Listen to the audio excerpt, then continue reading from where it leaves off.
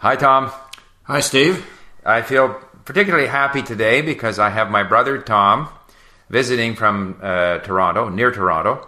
He just came in. I picked him up at the airport. He's at our house now, and it's an opportunity for me to do some podcasts with Tom. And I thought we maybe would begin. I mean, Tom, you and I have been around for more than half a century. You might want to speak for yourself, but the answer is yes. We're in our second half century here. Yes. In fact, we're old. We are absolutely old. You know when you get a little note from CPP? CPP being the pension, government pension. Canadian pension plan, folks in Ottawa, the capital city. That you are now going to become a senior citizen, you know you're old. Right. Now, of course, we were born in the same place. We were. The same parents even. The same parents. Yeah. In Sweden. Back however many years ago. A bunch. A bunch. And then we moved to Montreal. Yes, we did. When we were respectively 5 and 6 years old. That's correct. Yeah. And we lived there in a somewhat harsh climate. Yes, very, very wintry and very, very hot summers. Absolutely. Right. And lots of black flies and mosquitoes in the summer. For sure. And a language we didn't know. Yeah. Two languages. Two languages we didn't know.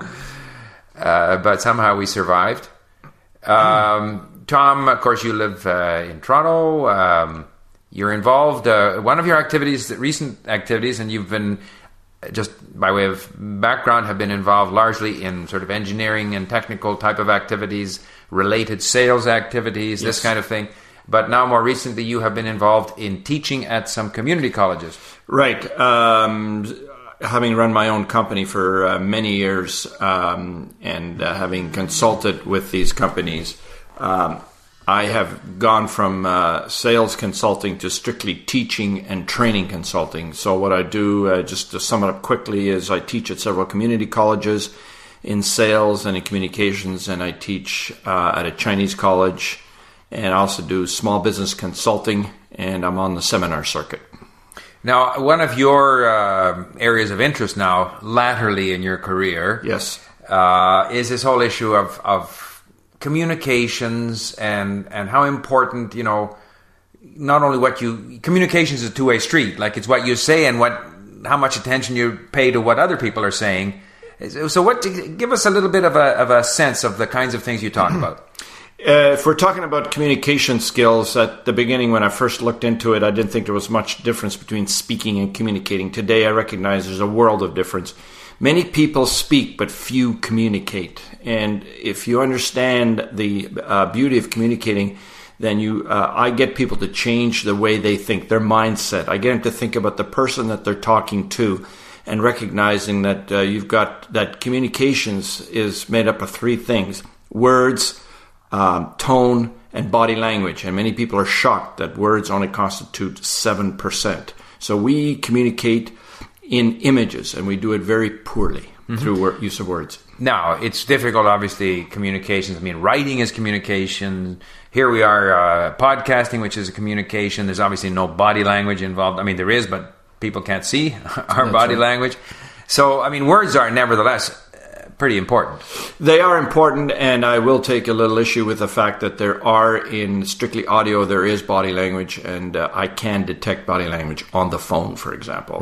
It is there, the tone, and just the breathing, the delay, the delivery of conversation is, in fact, in itself body language.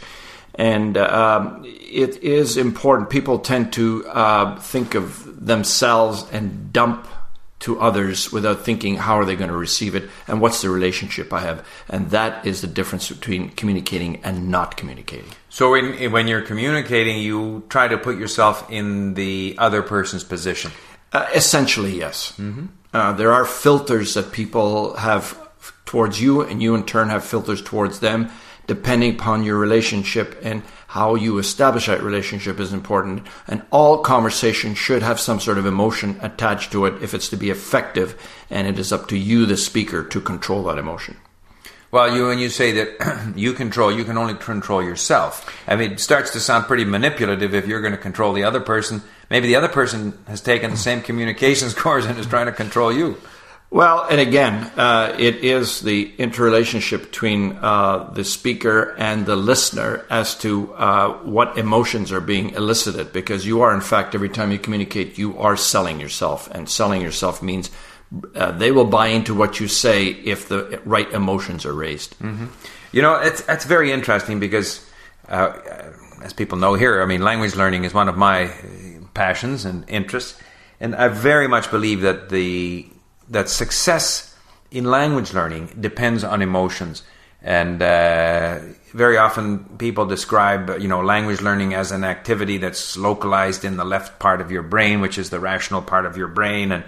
And I have always felt that was not the case, that if I was emotionally, if I connected emotionally with the narrator of an audiobook, if I liked the person's voice, if I liked the story, if I had favorable feelings towards the language or towards someone who spoke the language, all of these kinds of emotional attachments are tremendously important in my ability to learn the language. And recently I have read that, in fact, language learning and a number of tasks in the brain, it cannot be sort of compartmentalized, that it's done in this part of the brain or that part of the brain, that in fact sort of gangs of neurons form across different sections of the brain, and that these then help to develop, whatever capability it is that is being developed in the brain. So emotion on many levels, definitely. Absolutely. Most of us, when we either communicate, we are, in fact, unbeknownst to many of us, we are selling ourselves. And the way people buy into our ideas, our opinions, and the importance, and give the topic or the text, the content of what we're saying, value, is if they buy into it. And the only way they buy into it is if there's a very positive emotional attachment to the information we're imparting. Now, people listening to this so far might get the impression that you're a very serious person, and me too, and which I guess we are about certain things. Yes, what we're passionate about. That's right. Now, but it's also very good to introduce a bit of levity. Absolutely. And you told me a joke just earlier at lunch here. I wonder if you would like to share that joke with whoever's listening. I'd love to do that. This gentleman has his wife come to him and say, listen, if I die, will you remarry? And he says, yes, sweetie, of course I will. Would your new wife live in this house? Yeah, I would tend to think so. And would she perhaps sleep in our bed and my bed and so on? Yeah, I think so. Yeah, definitely. Would she drive my car? Oh, yeah, for sure. And would she use my golf clubs as well? No. She's left-handed. Yeah, and it's very useful, actually, isn't it, if you're giving a presentation sometimes to relax people by telling a joke. When I teach at college and when I give seminars, I always am very interactive with my audience. And the way I break the ice, both as a salesman and as a deliverer of sermons, and when I teach, is I use a lot of humor. It definitely helps people to relax. It reduces the stress they might have. It also reduces the filters they have when they're wondering who you are, what is your importance to me, and why should I listen to you? And as a result, it enhances the relationship and whatever information you're imparting. So humor is definitely a way to do it. The other is, of course, the raising of the emotion. Mm-hmm. You know, it's interesting. I read some while ago about the old the Greek and Roman traditions of rhetoric. And their approach, which I think is very good, and I try to use it, is that you first have to get people to like you, and second, establish your credibility. Trust. And then you tell a story, and they had a whole series of things, and then you end up with the emotional appeal at the very end. So that was how they structured it.